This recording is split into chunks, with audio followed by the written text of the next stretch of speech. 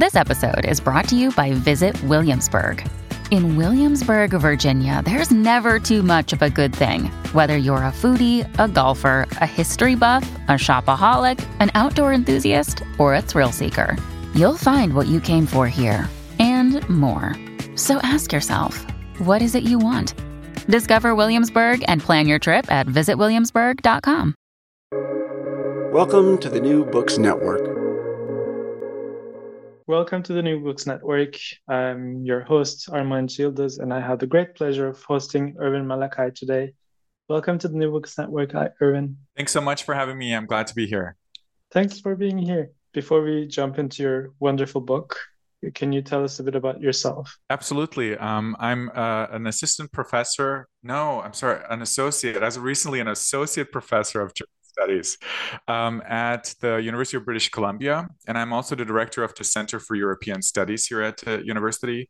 And my area of studies, research and teaching, entails queer studies, German studies, and I focus on media histories, anywhere from the sort of late 18th century to today. And I mean, your book also brings all of these areas together in a wonderful and creative way. Can you tell us, your book is called Anders as the Andern, and it came out of McGill-Queen's University Press this year, right? In 2023.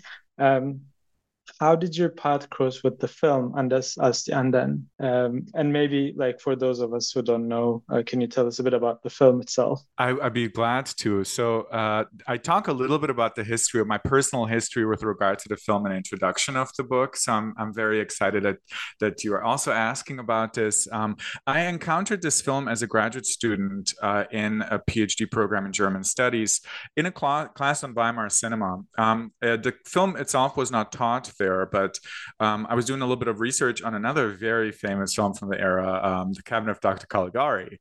And in some of the readings about Caligari, in particular Konrad Veidt, one of the main sort of performers and very famous performance in the film, I encountered a mention of this film. So it was described as the first film on homosexual rights in the German context, and I believe actually that reference also made it sound like it was the first gay movie ever made, and it turned out that's actually not true at all. But the reference itself made me absolutely curious. As a queer scholar, a person interested in German cinema history, I absolutely became drawn to it. Having said that, I ended up not doing much work on that film in that course, nor have I really encountered much information about it since in my professional path. And very, very much later, sort of in my second or third year as a faculty member, I started pursuing queer studies more seriously, and wanted to pick up this film, which was something that I've always sort of thought of fondly, and I also taught in a lot of the courses that I had a privilege to teach, and that's kind of what brought me onto this sort of like idea of writing an entire book on a topic, in particular try to activate it for an audience, summarize some of the scholarship on it, but also advance some of my own theses about it, make it accessible for an audience who might know the Cabinet of Dr. Caligari, but who might not be familiar with Anders als die Andern. So I wanted to kind of bring this film into the foreground much more than it has been in the past. And I mean, maybe for those of us who don't know much about the film, the plot, or anything, like what makes this film special? So the film itself was conceived as there are two sort of like underlying bigger projects for the film. On the one hand, it was conceived as a pop culture melodrama. It was made for the masses, but at the same time, it was informed by the work and an advocacy of the very famous sexologist Magnus Hirschfeld, who is listed as a co-conspirator behind the project alongside the director Richard Oswald. And so one of the things that Hirschfeld wanted to accomplish is popularize some of his theses and some of his work in seeking to abolish paragraph 175 of the German Penal Code, which criminalized male homosexuality. So there was a decided interest in in a political mission that this film advanced, and it was in the service of kind of like trying to take down this legal code that variously suppressed the lives of many queer men. And the plot itself, however, so interestingly enough, the film was not a documentary. Very early on, some of the people who were making similar films, such as this, the so-called Aufklärungsfilme or enlightenment films or social hygiene films, which are a device to kind of like advance a particular kind of social mission or social reform and bring about social reform, realized that documentary formats were too boring and they were not necessarily interesting for the masses. And so they were like, oh, well, how can we advance film in this sort of social reform way if it's so boring for the masses? And so they're like, oh, just wrap it in a melodramatic plot line and everyone will want to watch the movie. They were not wrong. This film and others like it absolutely drew audiences. And one of the ways that the melodramatic plot unfolds is that there is a main character who's an established violinist, who's a kind of like a respectable upper middle class citizen, who's a queer individual and who falls in love with one of his proteges. They have a sort of beautiful romance together until they're discovered by a blackmailer who uses paragraph 175 as a way to extort money from them. And so the melodramatic plot line develops from there, and it ends in a very tragic death of the suicide of the protagonist. And the sort of like political mission, Hirschfeld himself plays a role in the film. Hirschfeld kind of intervenes at strategic points of the film in order to enlighten the masses. And so the despair at the end of the film was mobilized by Hirschfeld as a sort of means by which to kind of enlighten the audiences watching this film who might be feeling sad for the fate of the protagonist and tell them, listen, there's something you can do about it. Help me abolish paragraph 175. So there's a decided sort of pedagogical mission behind the film.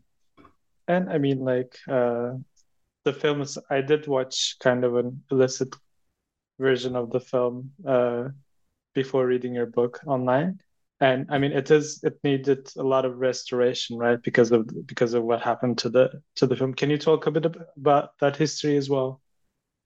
I want to do a justice where it's needed. So there's a couple of institutions and individuals who are doing some remarkable work around it. And first and foremost, the Film Museum in München has been advancing, very important, and has been doing restoration work and has been introducing the film on DVD versions.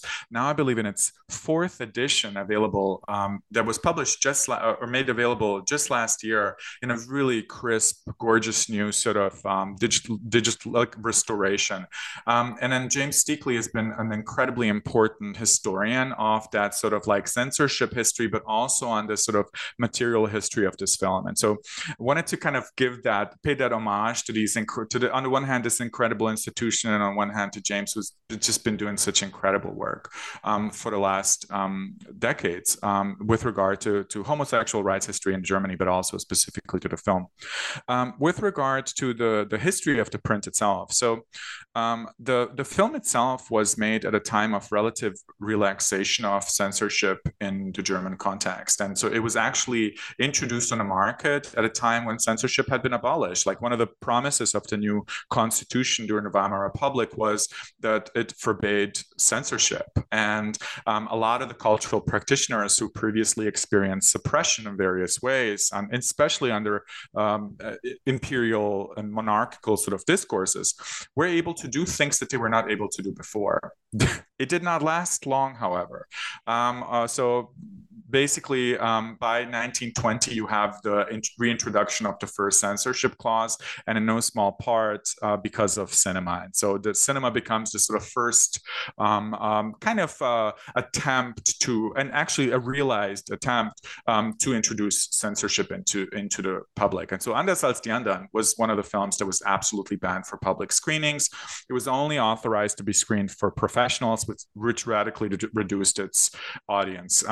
Up until later in the 1920s, when Hirschfeld and Oswald came together again, in particular Hirschfeld, who wanted to repurpose some of the material for another project of his, cuts up the film, makes it into an episode alongside others on sexual practices in the 1920s.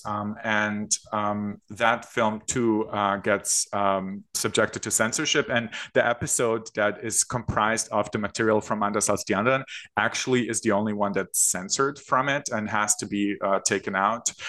However, before this happens, the material for this travels and is sent in different contexts throughout of East Europe, and especially in a Soviet context. And this small little chopped up episode, of which there's about 28 minutes of runtime, makes it somehow from over St. Petersburg down to Kiev, and there gets sort of subjected to censorship too. It gets transformed into another type of film, and right after World War II, there was sort of like new ways that film travels back to the German context, in particular via some of the sort of like Soviet connections, comes back to the GDR context, and from there gets exposed to new audiences through homosexual rights organizing networks,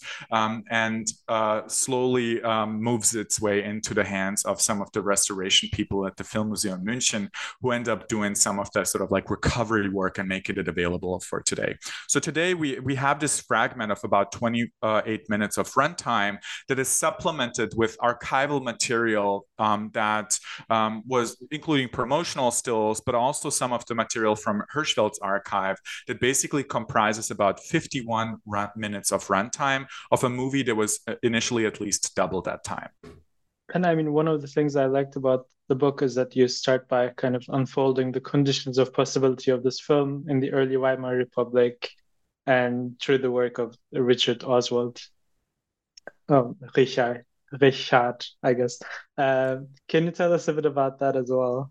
So, if I can, I'll start with that question and maybe take it a little bit out of a different direction, because I'm one of the interests that I had with this film was so it's been written about before. It's not like scholars have not written about this film before. I'm very grateful for these studies. I myself published an article on the film long before I would pursue the research on the book. However, when people usually wrote about this text, they always situated it in the history, first and foremost, in the history of the early homosexual rights movement in Germany, which is a really important context for the film.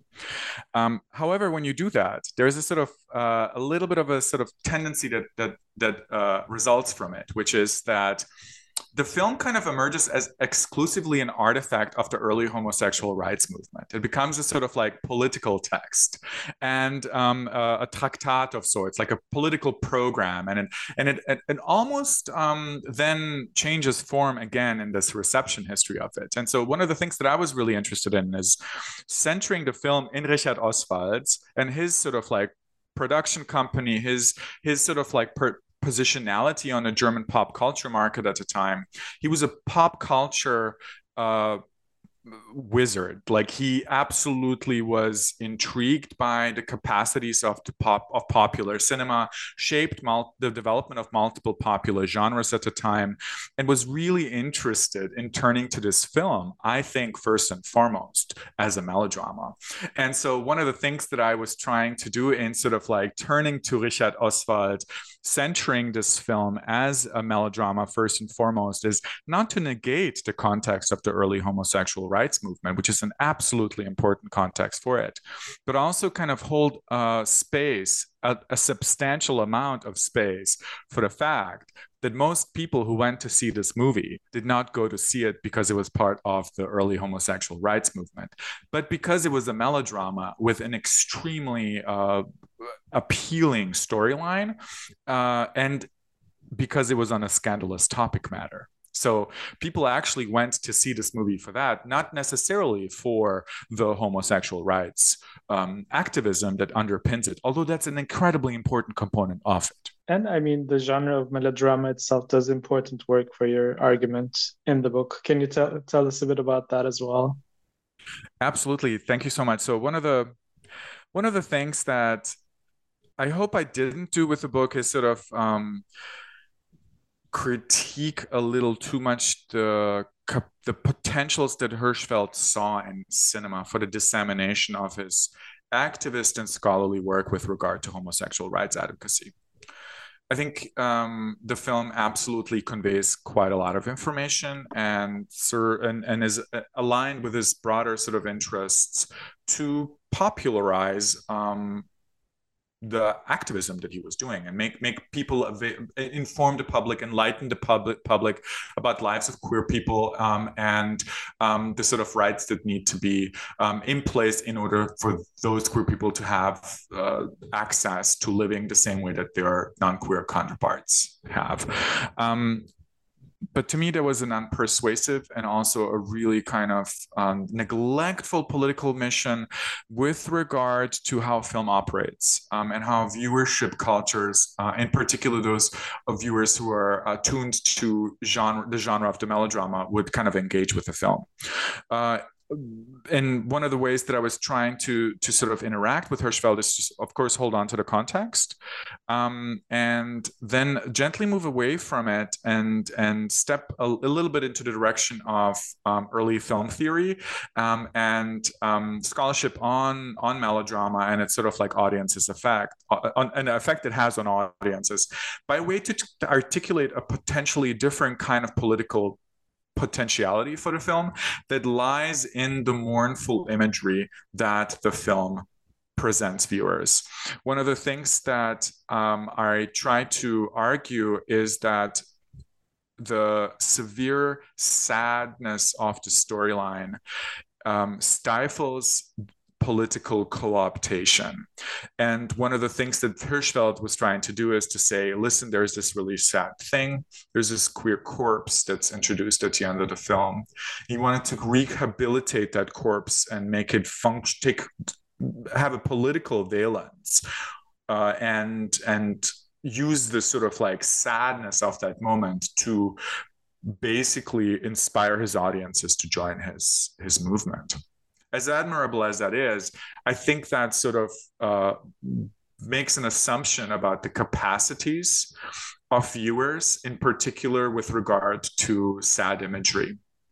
And one of the things that I'm trying to do in the film is to basically sit with this sadness, in particular this sort of mournfulness that the film introduces, and retrace the mournfulness on the basis of a sort of over a 100-year reception history of the film, where viewers absolutely articulated their sort of severe depressive relationship with regard to the subject matter that stands in contradiction to the political potentialities that Hirschfeld wanted to make available for the film.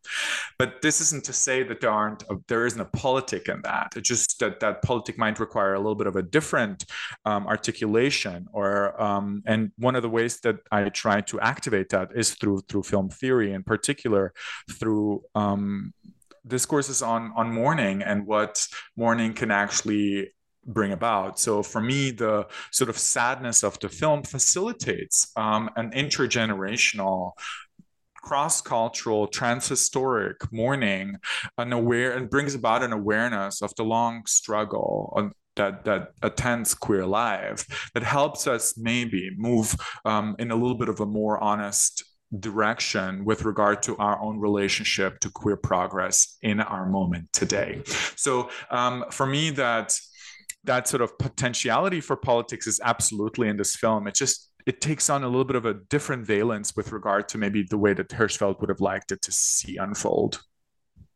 And I guess that also kind of stems from the tension between a melodrama and a Aufklärungsfilm, or like social hygiene film, like the way I mean, I guess like this, the tension between the aesthetics of the film versus the kind of didactics of it. And you also, I mean, to kind of talk about how the film kind of does what it does in terms of engaging the audiences with these sad feelings, as you say. You also talk about like embodiment in gesture and kind of the cinematic intimacy. Can you tell us a bit about that as well? I would love to. I think this is an incredibly important component of it. It is true that the film presents what Richard Dyer in his work kind of would call, there are two components to it. There's a sad love story, and then there's a lecture. And that lecture is Hirschfeld's sort of didacticism. And there's literally like Hirschfeld plays a character, a sort of like sexologist, a physician who kind of enlightens an audience about the sort of intricacies of queer life. But the love story and the sort of melodramatic dimension of it takes up quite a lot of space of this film. And that space is replete with a very kind of gentle unfolding of a main character's sort of relationship to queer life that starts out with initially a sort of very mournful moment whereby the character reads newspaper announcements about suicides of very established, respectable gays, as they say. Sorry, they were not in the newspaper articles. They were not mentioned as gays, but like very respectable figures, right? And there is a sort of moment of realization of this character kind of putting one and one together. So like the newspapers, like, oh, we don't. One of the articles is like, oh, we don't know why somebody with this stature would want to take his own life. And Körner, the protagonist, the violinist, the main character of the film, puts one and one together, and he's absolutely sees the connection. So there's a sort of like announcement of this like really sad storyline already in the opening, but very quickly we transition into this kind of happy relationship that he enters with one of his proteges. But that serves a very particular function in a film, which is to kind of set up some of the mournful, sad imagery that comes right thereafter, because the sort of happiness and excitement of this new romance, this gay romance on screen, doesn't last long, because the social structures that variously burden queer life at the time slowly make themselves available. And under the sort of like pressure of these social structures, this protagonist's disposition and it registers on the body. And so there is this sort of like actual sort of like physical manifestation of some of this pain of navigating the public life as a queer person of the time that variously shapes how this character carries himself in public, but also how he interacts with all of this information. And so one of the things that I do in the book is I try to retrace through these sort of complicated embodiment structures and performance styles of Konrad Veit, who plays Körner, the main protagonist. I try to recreate the crumbling, the sort of like slowly dissolving body, mind of the protagonist under the pressures of an anti-queer heteropatriarchy. And to me, this absolutely registers in the pain of the body, and therein lies that sort of like deep engagement process of melodrama too, because it gives you access to these impossible struggles that characters face, and you are supposed to, as a viewer, somehow interact with that. And usually that interaction runs via recourse to emotion and sentimentality. And these kind of like structures of sentimentality are very, very, very important for the understanding of the film's broader sort of aesthetic operations.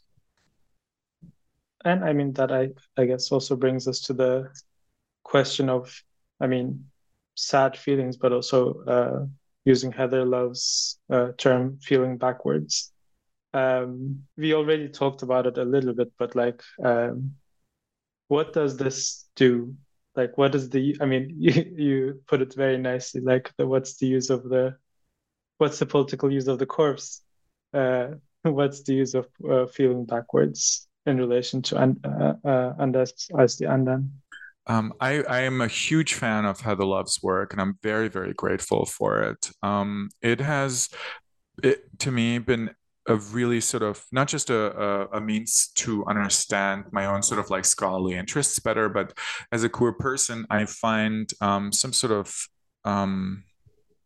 comfort in the brutal honesty of the work that book in particular advances. And so one of the main ideas within it is that, say in the sort of popular queer pop queer imagination, like the popular queer imagination of our sort of like neoliberal North American present, queer optimism and queer progress are incredibly important affective structures that underpin whatever might be characterized as a queer rights movement, in particular in the aftermath of gay marriage, etc. Right, and yeah, and there is a sort of tendency that the attainment of rights is a negation of anti-queerness, meaning that by reaching certain rights, queer people are no longer discriminated against, which is, as we know, absolutely not true. But there is a sort of tendency to valorize progress and the affective structures of progress, which are all in the realm of the positive, and kind of viewed suspiciously negativity and negative affect. So people who are depressed apparently are not part of sort of like progressivist queer organizing, right? Because they're downers, right? Like and negative affect is, as a sort of depressive force, not a really good thing through which to organize. I mean, through negative affective theories, which have been so incredibly important for me, including the work of Heather Love and others, you realize that that's just absolutely not true, right? That there is actually quite a lot of great political potential within negativity. And that usually so for instance, in Heather Love's conception, one of the sort of notions of feeling backward, which is this sort of like turning to things like melancholia, turning to feelings of depression and sadness and shame, and these kinds of like structures of feeling that are absolutely part and parcel of the queer affective archive today and historically, can be incredibly liberating, in particular because we might be sort of like activating for ourselves a venue to participate in contemporary queer discourses. If you are, like me, a person who is sort of chronic melancholic, like you're absolutely able to see valence in that. And for her work, this means that the sort of queer negativity, in particular sort of structures of mourning, could actually be a means by which to nurture a more honest relationship to our present, so that through kind of like activating and taking serious affective negativity, you're able to see that the world is still an unhappy and a deeply dangerous place for queer people today. And so for me, one of the things that this film does, and one of the theses that I advance in the book, is that watching Anders als die Andern today is a sort of practice of feeling backward and turning to this artifact of sadness and mourning. An artifact of sadness that facilitates mourning today is a means by which we can be reminded of the long struggle for queer rights, but not just queer rights, but that there is this sort of like long journey ahead of us yet to go to reach what we could call queer liberation, which in my perspective has not been reached, especially if you think about queer life on a planetary scale, if you think of queer life in a way that attempts to racializing class struggles that variously inform and still kind of shape queer life today, that the world is indeed in some of the most, quote, progressive, end quote, spaces, still a dangerous world for some queer people. And so I feel like watching Anders als die Andern actually reminds us of that in our most delusional moments of optimism. These sad movies are precisely serving that political function for us as a reminder to keep that struggle strong. I mean, let's, I guess, end on this powerful note. But before we end, I'm also curious what you're working on right now. What's the next project? Oh, thank you so much. I'm working on a couple of projects. I'm positioning myself as a queer studies person with interests in media studies, but there's a personal project and then there's an academic project. And I mean, to me, those are always both, but in a neoliberal academic landscape, you almost sometimes need these markers. So I want to tell you about the personal project first because I'm very intrigued by this. I myself I was born in former Yugoslavia in what is today Bosnia, and I was born in a Muslim family and grew up in what I like to call the queer Bosnian diaspora.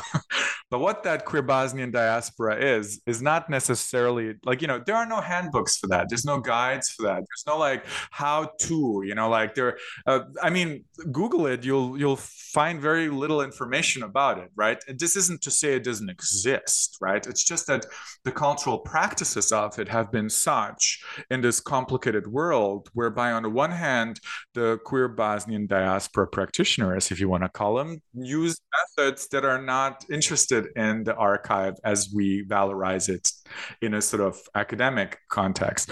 At the same time, I want to hold space that there have been sort of like hostile structures which have been suppressing the development of this archive in a public way. So I am actually trying to work in both of these arenas at the same time. So I'm writing a book of personal essays. It's called Tetka Theory, A Queer Life in a Bosnian Diaspora, which is based on my own sort of lived experience in which I retrace my family's and my personal lived experience from Yugoslavia, the refugee migration route to Germany, and my sort of subsequent migration to the North American context, and try to articulate different sides of affect and resource making for people such as myself, and make them available in a hopefully humorous, at times also extremely depressive way. So in a very sort of playful format of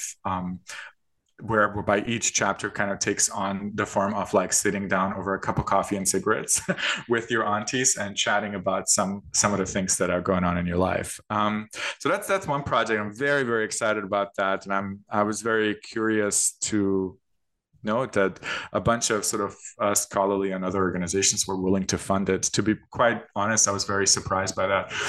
So I'm very grateful for that, but also very surprised by that. And then the other project is I'm pursuing a more scholarly project, which might be inappropriately perceived as a sort of stab against sexology again.